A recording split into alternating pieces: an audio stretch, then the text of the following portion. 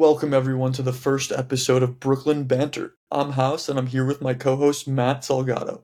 We'll be releasing episodes twice a week talking about all things Nets basketball as well as the rest of the NBA.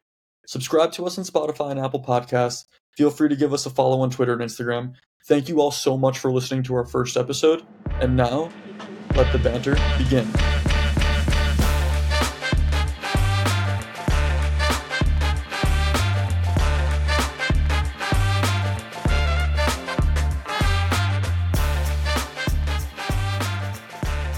Today is Sunday, November 19th, and I'm here with someone who's probably been a Nets fan longer than I've been alive.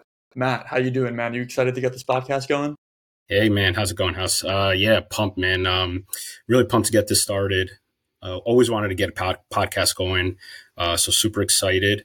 And I actually just wanted to start the first episode off by just sharing my absolute disdain for Joel Embiid. Today obviously wasn't pretty. I'm sure we're going to touch a lot upon that, but I cannot stand him, and today just enforced that even more. Yeah, I think many Nets fans would agree with you there. I was actually just at the game at Barclays Center that started at 3 o'clock. I ended up leaving early because I couldn't watch that anymore.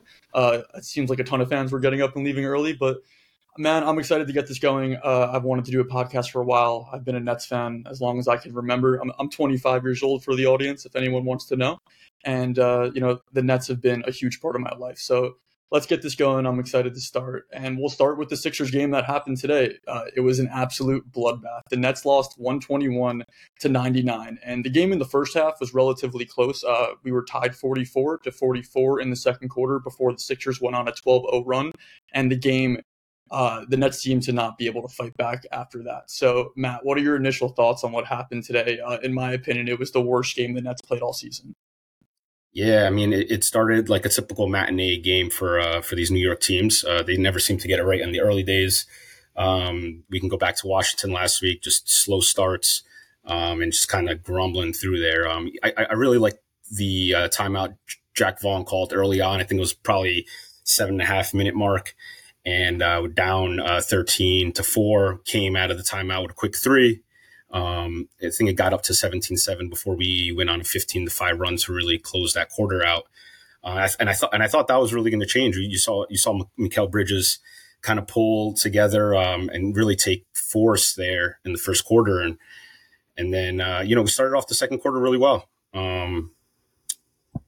But you have, I mean, you could touch upon it more and kind of how the crowd reacted today with, I think Dinwiddie in the beginning of the game just really started taking some really early shots in the shot clock.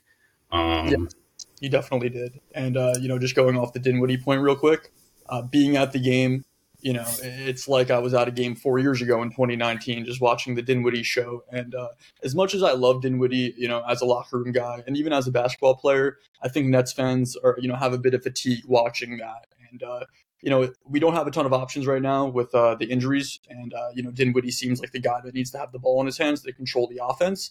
But the Dinwiddie show is definitely getting tiring. And, I think the coaches know, the organization know, if Dinwiddie's going to be taking 15 to 20 shots a game, this team isn't going to go far in the playoffs. So that is my thoughts on that.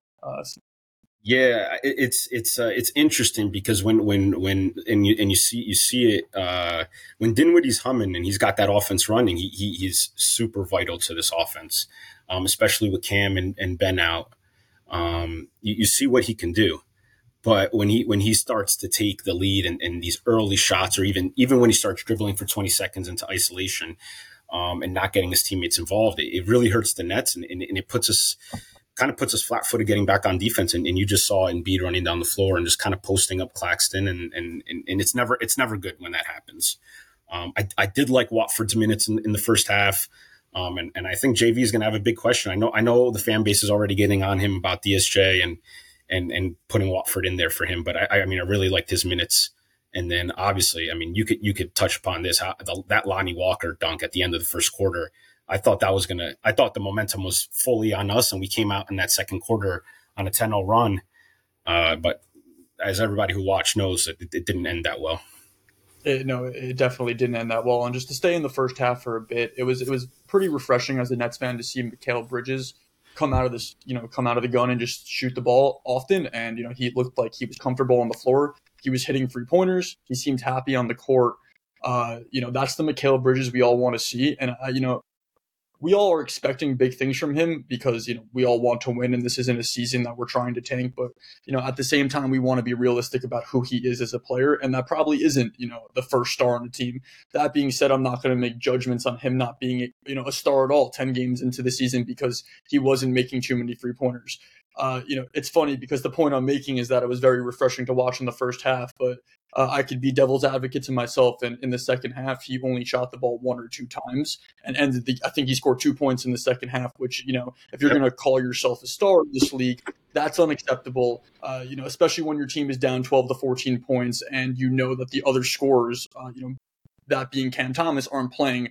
I'd love to see Mikal Bridges take that next leap and, I'm not saying be a ball hog, but be a bit more aggressive on the offensive end.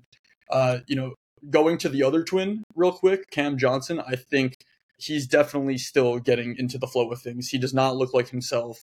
It's definitely going to be something the team has to think about if he continues to play like this. He was 3 for 12 from the field today and led the team in plus minus in the wrong direction. I think he was minus 28 on the game. Yeah. I love Cam Johnson. I think he should be a part of this team down the line, but from a macro perspective, you're looking at the contract he just got over the offseason, and then it seems like he's already injured to start, his first 10 games of this year, and while he is playing, he doesn't look comfortable.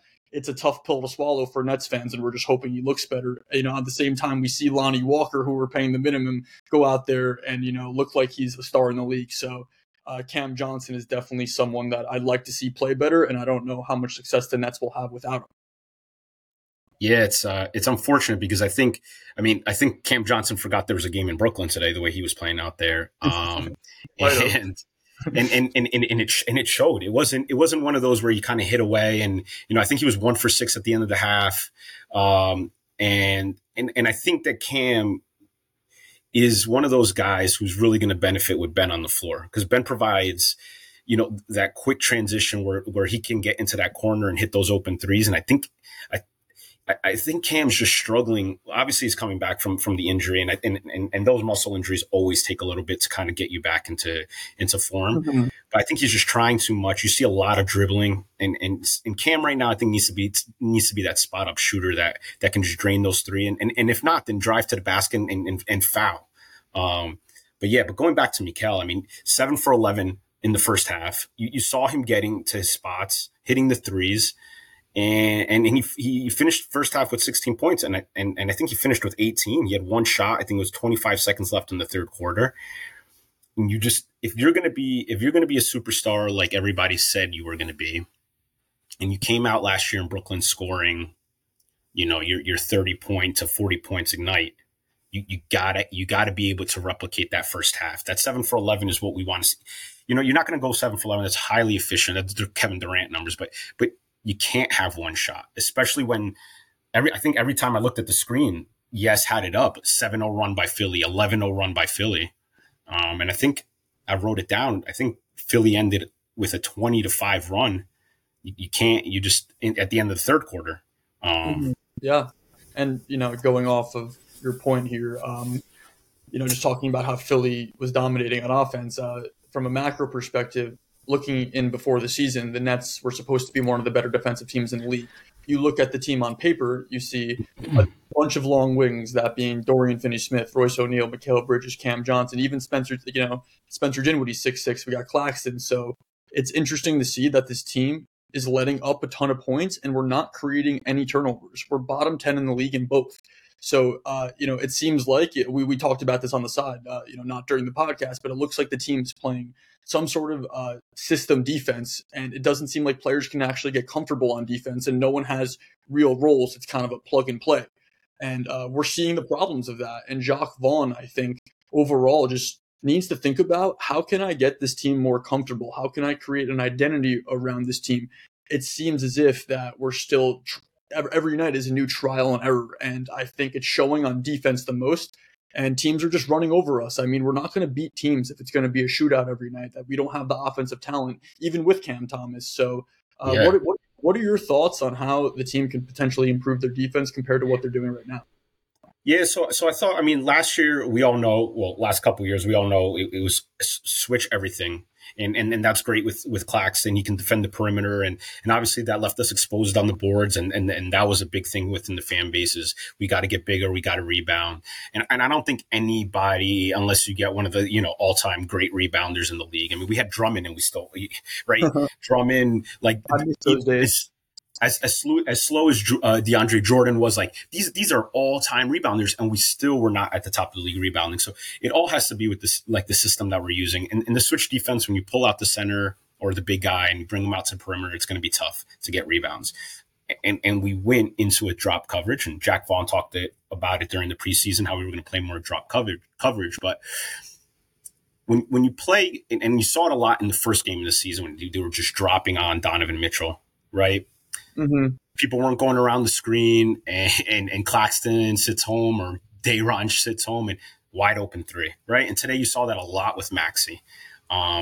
So it's tough, but I feel like we have really great defenders on our team, and obviously it'll be better when Ben is back, but you got to sometimes let these guys, just like you let Durant and Kyrie the last couple of years, just go off on offense on isolation mode. Sometimes you kind of, in my eyes, you have to scrap the defense and just let these guys defend. Like, just let them go one-on-one and get their man.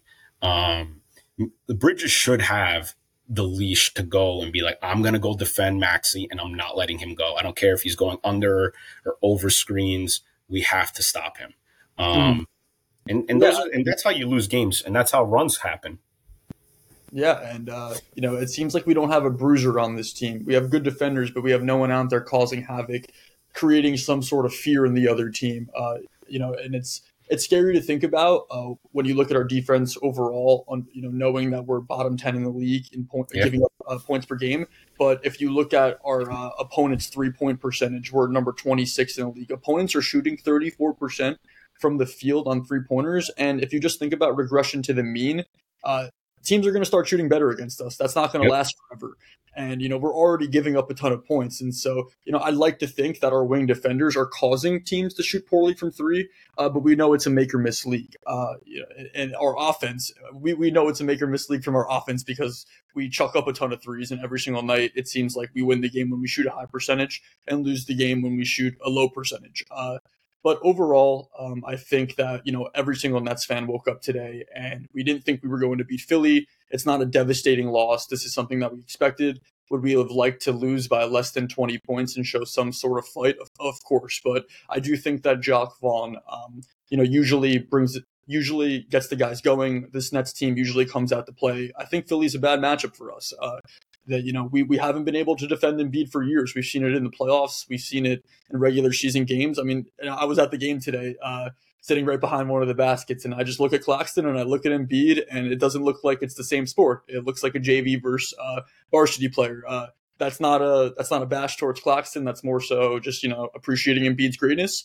But overall, tough one today, man. And it's hilarious how I go to one game, in the first 10 games, and I will obviously see a game that we lose by 20, and it's just devastating for a fan to be there, as all the Philly fans are louder than the Brooklyn ones.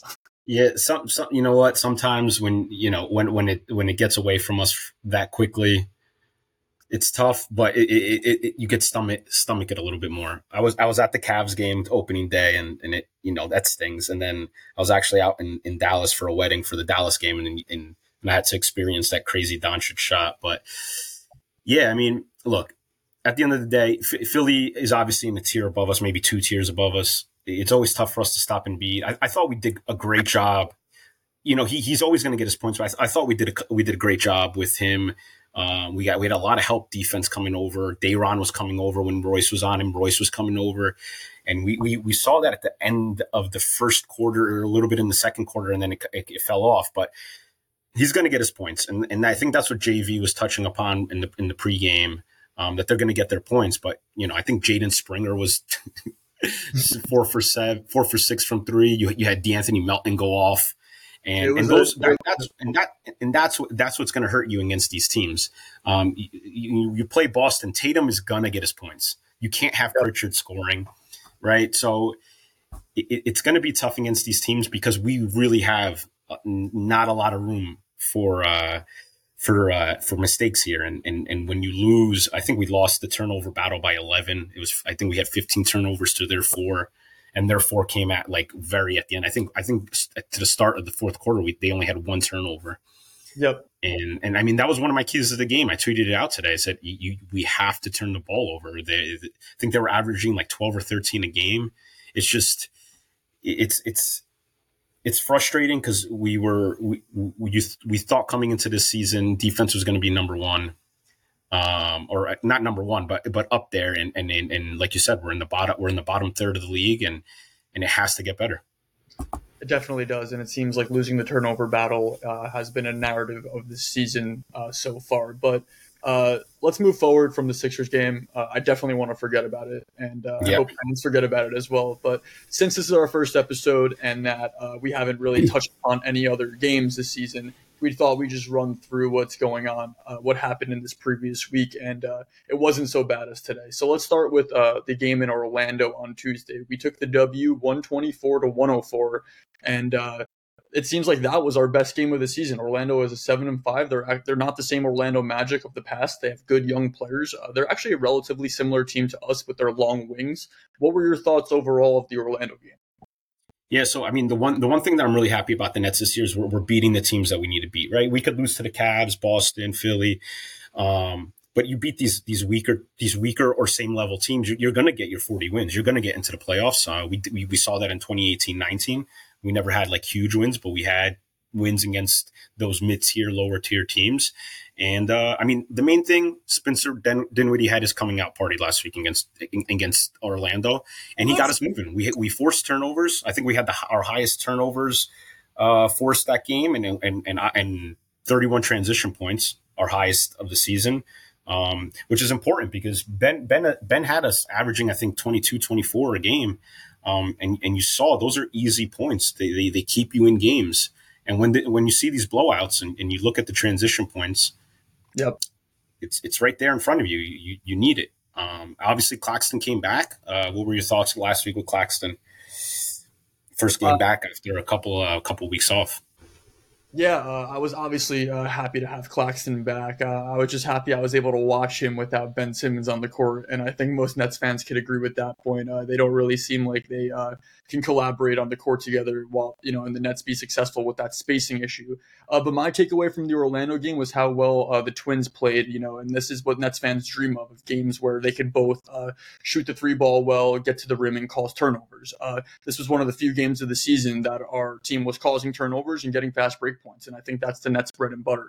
We really need to get into the bodies of teams like that are not as experienced as others without better guards in the league. I think Orlando doesn't really have a point guard right now. They're starting Anthony Black. They bring in Cole Anthony off the bench. I mean, we should cause turnovers in that game, and that's exactly what the starting lineup did.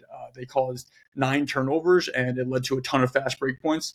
I love to see, Cam Johnson shooting the ball well, like we just spoke about. He hasn't really looked confident too much this season, and that was one of his bright spots there. So is there any other thoughts on the Magic game? I mean, overall, just to me, this was our best game of the season, and this is how I love to see the Nets play, every single night. Yeah, I just think, I think it's important. I mean, it's our first podcast here, so I'd love to get your thoughts on the in-season tournament and real quickly, I guess.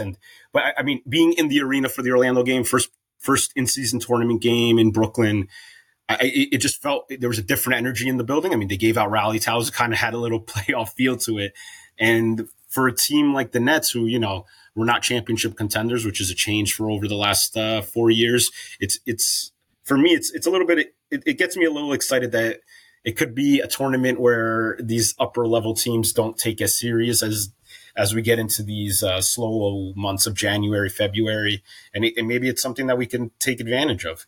Great game. Mm-hmm. Go ahead.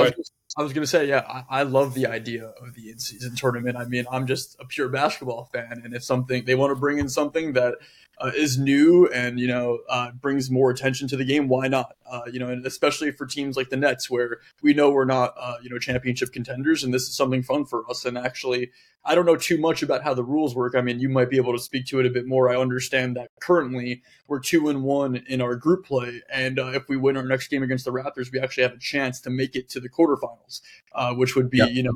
that would be the Nets Super Bowl for fans. And if we could win a game in that, it could, I really do think that if teams that aren't expected, if teams that aren't championship contenders actually make it to the quarterfinals and go on a little run, it can create a ripple effect similar to the Suns in the bubble, in the sense Yeah, that they played great in the bubble, which led to them being the 1 seed in the I agree. Western. So I think that if someone goes very deep and starts playing contenders, hard, I'm thinking of teams like the Pelicans or the Nets, or I haven't really looked at the group play standings. It's very confusing, and I'm sure most NBA fans agree with that. But Yeah, um, overall, I do like the idea. I'm not really sure what the incentive is. I mean, at the end of the day, regular and season games are important, and most fans know that. So they'll have to create, for me, a better incentive for teams to actually want to compete and play hard. And maybe that's getting an earlier draft pick. Maybe that's getting a bump in your salary cap. I'm not I'm not. That's more of a team pro, but from a player perspective, the 500K I'm sure doesn't mean a ton to them, and the players that it does mean a ton to aren't even getting in the game. So overall, I like the in-season tournament, and I wanted to hear your thoughts on it as well. yeah. I think so. I think the 500,000 is actually going to be big, especially for teams like Brooklyn, who like you kind of see like the camaraderie in there, and they're all. You don't have that superstar that's gonna, sit back and be like, this is whatever. So you kind of have, you have Bridges really, keeping close with the Watford, let's say, or Claxton and Dayron. These guys, they need that money. So I think it's going to be important for these veterans to I get just wanted these to younger I guys. just wanted to interrupt you quickly, and I Yeah, don't really know if Claxton needs the money with some of the outfits I see him wearing on the sideline. yeah, It looks like he's making more money than Luka Doncic or whoever has the highest max, because yeah, his outfits, I yeah, can tell his tank top that he wears is probably $250. So just yeah. continue on Yeah, your NBA point. he had some leather outfit that they were Ryan Rucco was talking about today, and they showed it. I think they showed it during the second quarter or third quarter. It was Yeah, he it's probably like to goes behold. shopping with Ben Simmons. Exactly. Yeah, but so like just talking about the standing. So obviously the leader of the group is gonna make it to the next round, and then the next out of the three groups in the East, you'll have the next two best teams make it through, and point differential matters here. So at the end of the game, I think we saw Mikal Bridges kind of score 4 unanswered points against Orlando in a blowout, and obviously he had point differential on his mind. So I think Mhm. that just shows like the importance of these guys and their IQ of what kind of what's going on here. So right now, if it ended, obviously there's a little bit of an imbalance, but Brooklyn is 2-1, where we have +8 differential. The next the two second place teams that are ahead of them are Philly and Miami. They're at +13 and +12. Mhm. So they're right there. Milwaukee and Miami are actually tied. They're both 2-0. So I mean, something's got to give once they play each other. So for Nets fans, Bucks are a +36. So we definitely want the Bucks to beat the Heat there. Mhm. But it's exciting. It adds it. I said this when they announced it, and people were like, "Oh, we don't get it." But I think it just adds to these early season games. I mean, November and December, even a little bit of January, kind of a drag, and then you get these last couple games into Yeah. the deadline, and the deadline is what changes it. So I think it's gonna be fun. I think once they get to Vegas for the semifinals and finals, um, there's going to be some buzz around it, and I think I think it'll be good for the NBA, and it'll definitely bring some excitement in the midseason, which we all know the NBA doesn't need, but it's always welcomed, you know. Yeah, and just going off your point differential, point of the NBA in-season tournament, how that matters. It's actually very nice to see teams trying till the very last second. And it's funny how it almost caused a fight last week, because like I was watching the video on Twitter and I was like, oh wow, I forgot who did it, but someone scored when they were up 18 with 10 seconds left, and I was Yeah, like, all right, fight's about to break out. Why did he just do that? And then the announcer or the tweet explained to me that NBA players, it was actually a smart play, because point differential matters. And it's actually just refreshing to watch teams play till the last second, whether they're down 20, up 20. It does matter now. And, the NBA might want to think about something like that down the road just to get a better product of how point differential should matter maybe in terms of regular season standings. But not to stay on this topic for too long, I wanted to finish recapping this week's games. So on Thursday, after our win in Orlando, we played Miami, and it was our second game of the season against Miami. We lost 122 to 115. It was a hard-fought game, but it seems like Jimmy Butler just had a Jimmy Buckets game, and he completely took over, and he completely showed that the Nets need a little bit more dog, and the Miami Heat have that, and we don't. That being said, we are 1-on-1 on the season against them, and the Heat are on a winning streak, and they're a tough team to beat. I wasn't too upset after this game, but yeah, let me know your thoughts. Yeah, I mean, two games in Miami. You take one early on in the season. That was kind of the Armani Brooks, Trenton Wofford game there. Only 11 fast break points after having 31 in the previous game. And same story as today. 14-0 run to end the second quarter. Kind of just made the game. We fought. I think we got down to 4 in the third quarter. But it was just never enough. You have Jimmy, who's just I had nightmares about the shimmy that he did on Royce and just drove to the basket, and I think it dunked it over Dayron, and it just again, turnovers, -6 differential, and the Nets are not going to win games that way. And this is where you miss Cam Thomas. You need that scorer to match up with Jimmy and someone who's not scared. And I think Bridges is too focused on getting his teammates involved and not going in there and getting upset. It's interesting. I forget what game it was 2 weeks ago, and Bridges gets the technical foul for not getting a call. And Yes showed him. He came down the court and he yelled at Dinwiddie, like, give me the ball. Now the Nets went down the court. Dinwiddie didn't pass it to him, and those are the things that Bridges needs to get into his teammates' face and say, I need the ball. I want to take over here. And we missed that against Miami, and we definitely missed that today against Philly.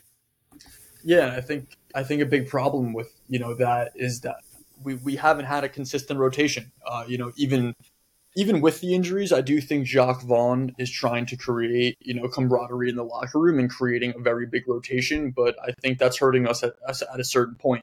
And every single night, it seems like whether it's Dinwiddie, Bridges, or Lonnie Walker, I'm talking post Cam Thomas injury, it seems like they're out there fighting for who's going to be the guy that night.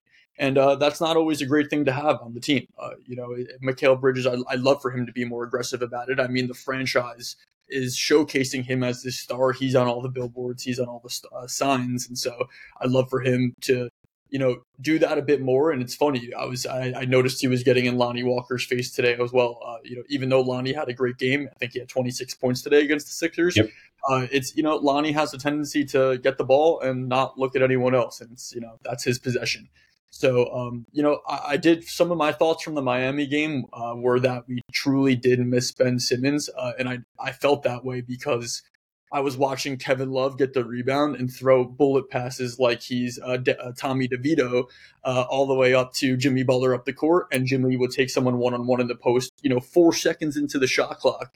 And it was just bringing back memories from the few games that Ben Simmons did play where he gets the rebound and looks completely far up the floor. Whereas without him, it seems like we struggle getting the ball to someone after the rebound. Day'Ron Sharpe stands there, and by the time Dinwiddie gets the ball, there's like 19 seconds on the shot clock, and the defense is set.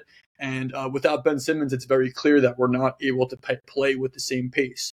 We could have a whole episode on Ben Simmons and what I think about him, and we'll talk a ton about him as this podcast continues. We don't need to get into it now, and actually later I want to just talk about our overall outlook 13 games into the season, and maybe we could speak to it a bit more. But it was a tough game, and the Heat just bullied us, and there's going to be games like that with the current team we have. We missed Cam Thomas, we missed Ben Simmons, and Jimmy took over.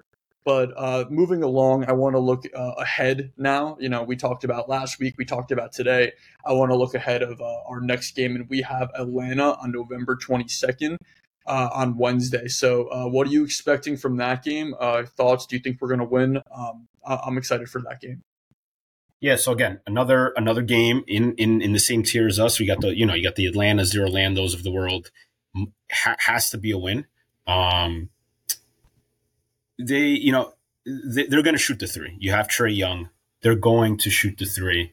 I think they're ranked in the top 15 in both attempts and makes. Um, so you have to stop them. I think Jack Vaughn's going to look at what happened today with Maxey and hopefully tell these guys not to play drop coverage against Trey Young. You have to get in his face and you can't let him. He's a volume shooter. He's going to take his shots, but let's try to make it as difficult as possible. We should come out with the win. I think they have Jalen Johnson has shot like 45% from three, so he's been huge for them. Yeah, he's been great. Yeah. Yeah, So and Sadiq Bey as well, former net first round pick for the Nets.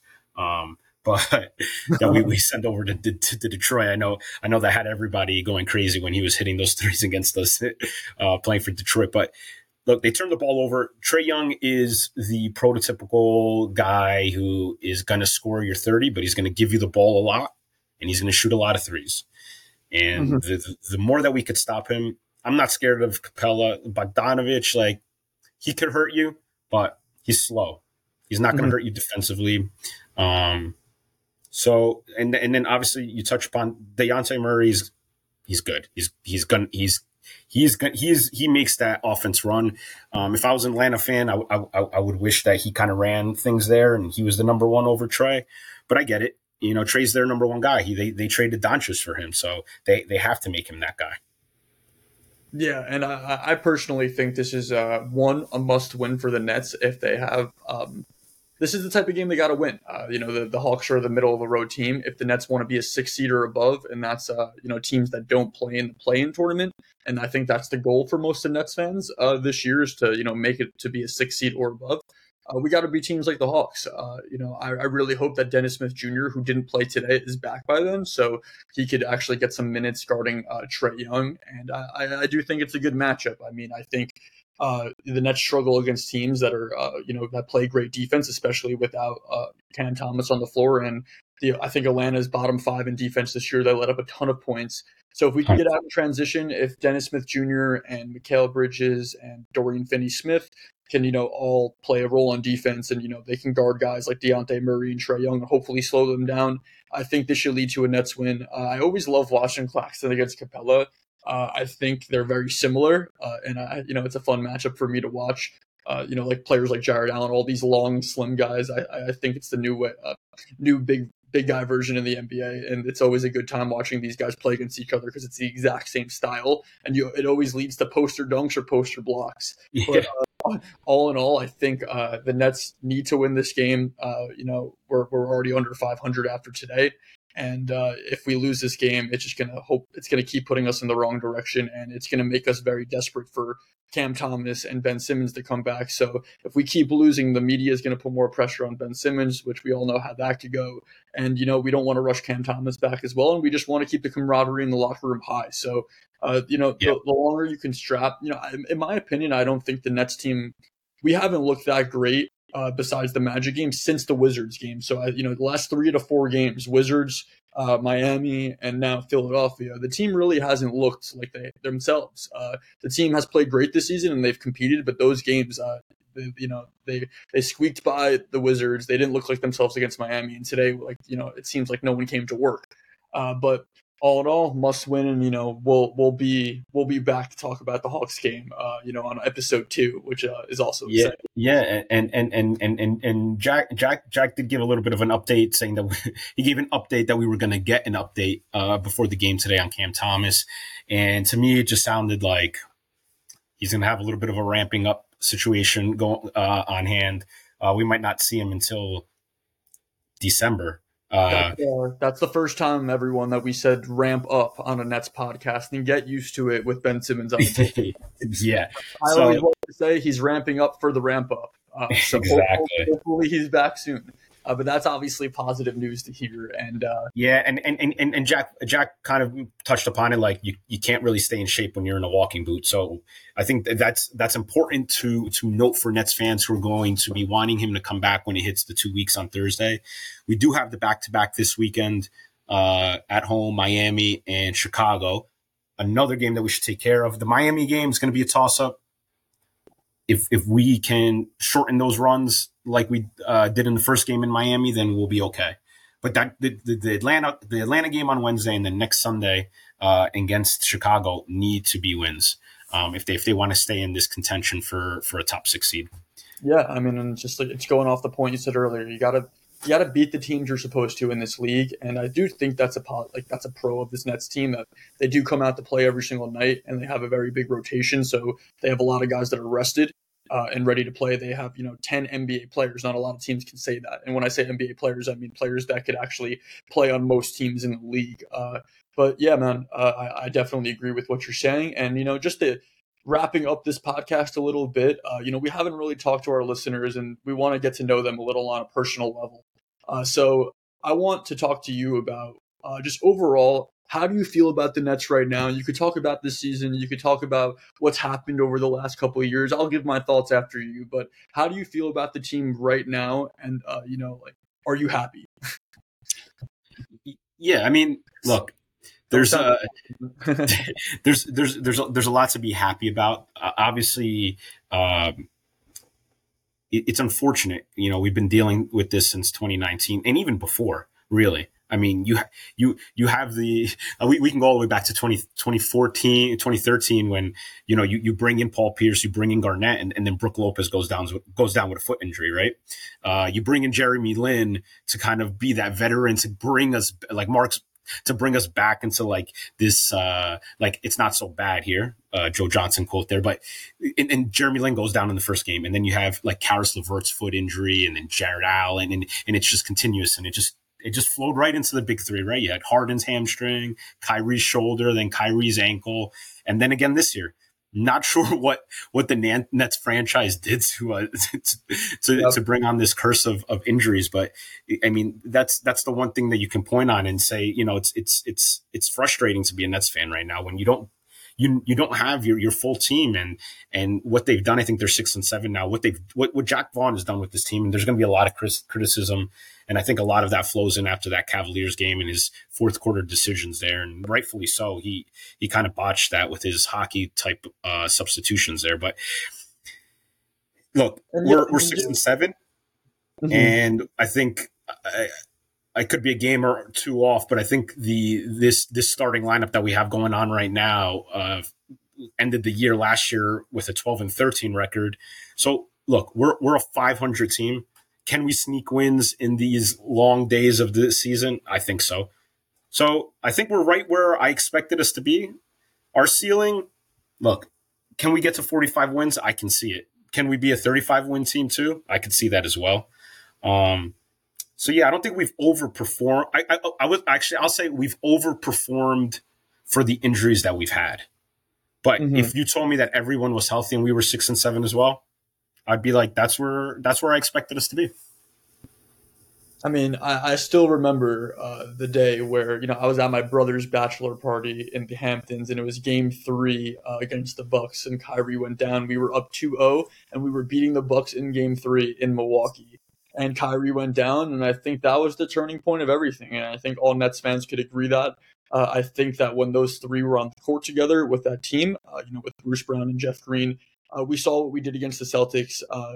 That team was a very high level of basketball. And when I say that, I mean as high level as the 2017 Warriors and some of the best teams we've seen since, over the last decade.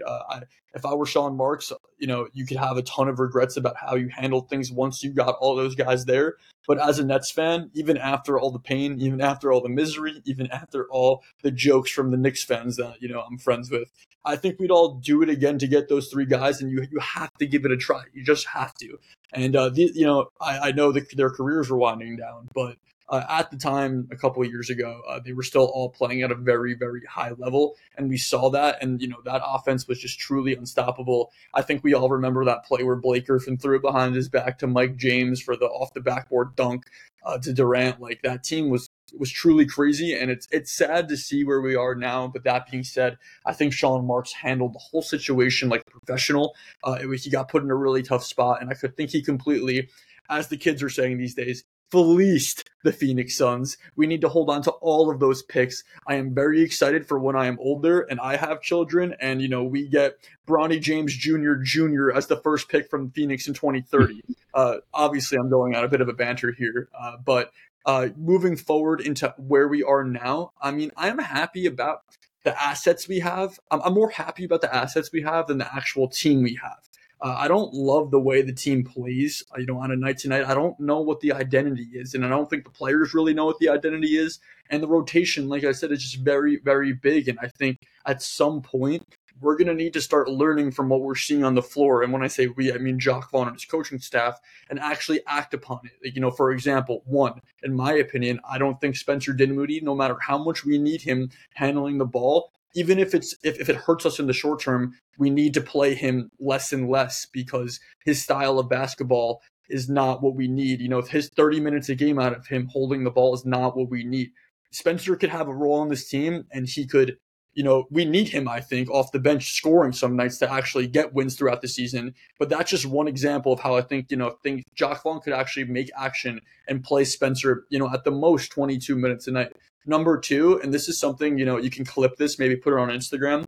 I think it's time without Cam Thomas for all of us to ask the question, should Lonnie Walker start? I mean, this guy, we signed him for the minimum, and he's averaging 26.2 points per game per 36 minutes. That's 16th in the league. I looked at the basketball reference, and I couldn't believe the guys ahead of him. It's like, it's the All-Star game and then Lonnie Walker. So that was like ridiculous to think about. And then if you look at the Nets per 36 minutes, Cam Thomas is averaging 29. That's only 3 more points than Lonnie Walker. So when you just think about we don't have him anymore, it's a quick substitute there.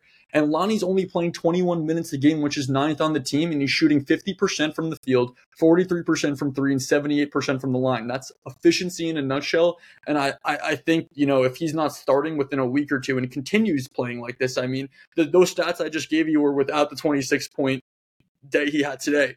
But all in all, I think what I'm trying to say is that Jacques Vaughn needs to start acting on what we're seeing and learning from it, and, shrinking the rotation and giving players real roles on this team.